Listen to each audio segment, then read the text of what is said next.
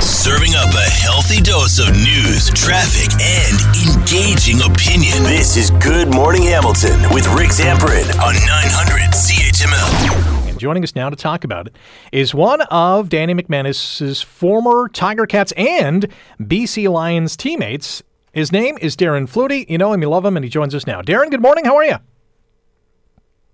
Thanks. How you doing? I'm fantastic. When I say the name Danny McManus, what comes to mind?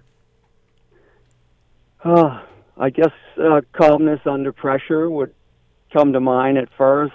I would think of him as a very good friend. I think we played since 93 to 2002 together, so we played 10 years together. And we roomed together all those years, preseason and everything. So just a very good guy, very calm under pressure, strong arm, quick release. What was he? Want to talk football? What was he like as a roommate?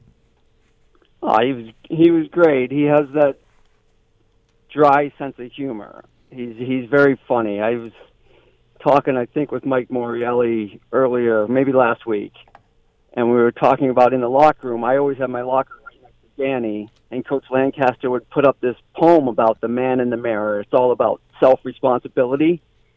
And we had seen it for like 6 years. So I finally got to the point where, oh, my God, this poem again?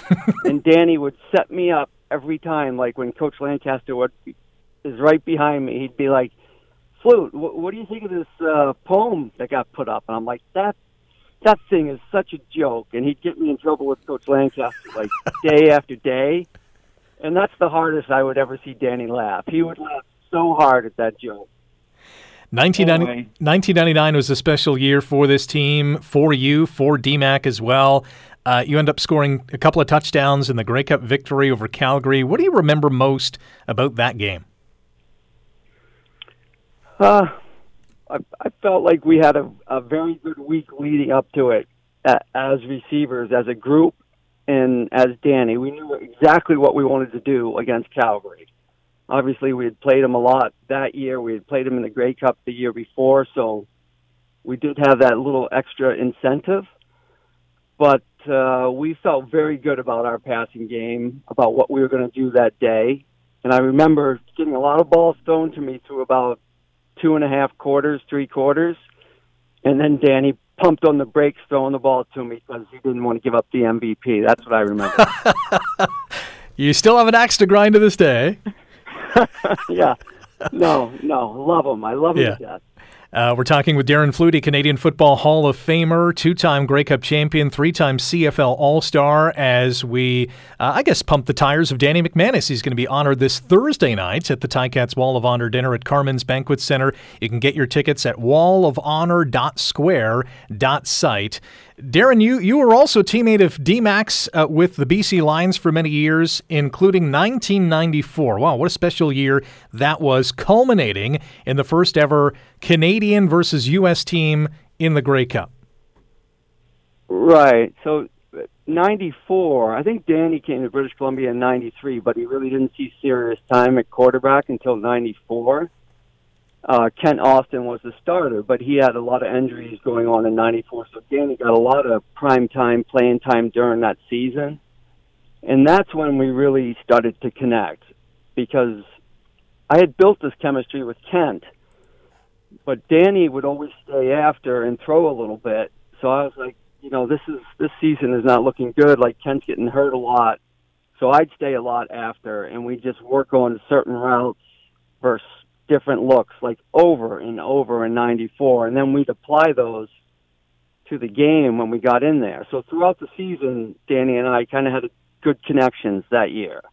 And then, of course, we hit the big Western Final.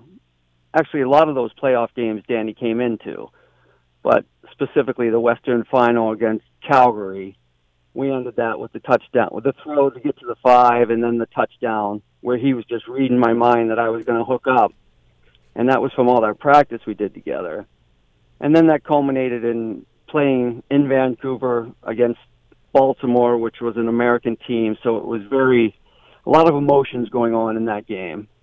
To win that was great. Unbelievable. Yeah, Louis Passaglia with the game-winning kick at the end of regulation. We've got about 30 seconds. When you get together with McManus and some of the other Ticats alumni Thursday night, I'm assuming it's just going to be like old times.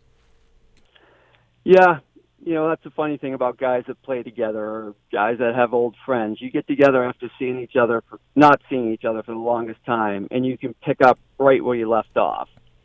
And that's what I would expect this Thursday night and Friday, is that we'll pick up right where we left off with all the same old jokes, telling the same old stories. And who knows? Maybe exaggerating a little bit. Maybe Lancaster's poem will come up as well. Darren, really appreciate your time. Thanks for joining us today, and have some fun Thursday and Friday night as well. Thank you. My pleasure. Wake up with the information you need to get the most out of your day. You're listening to Good Morning Hamilton with Rick Zamperin on 900 CHML.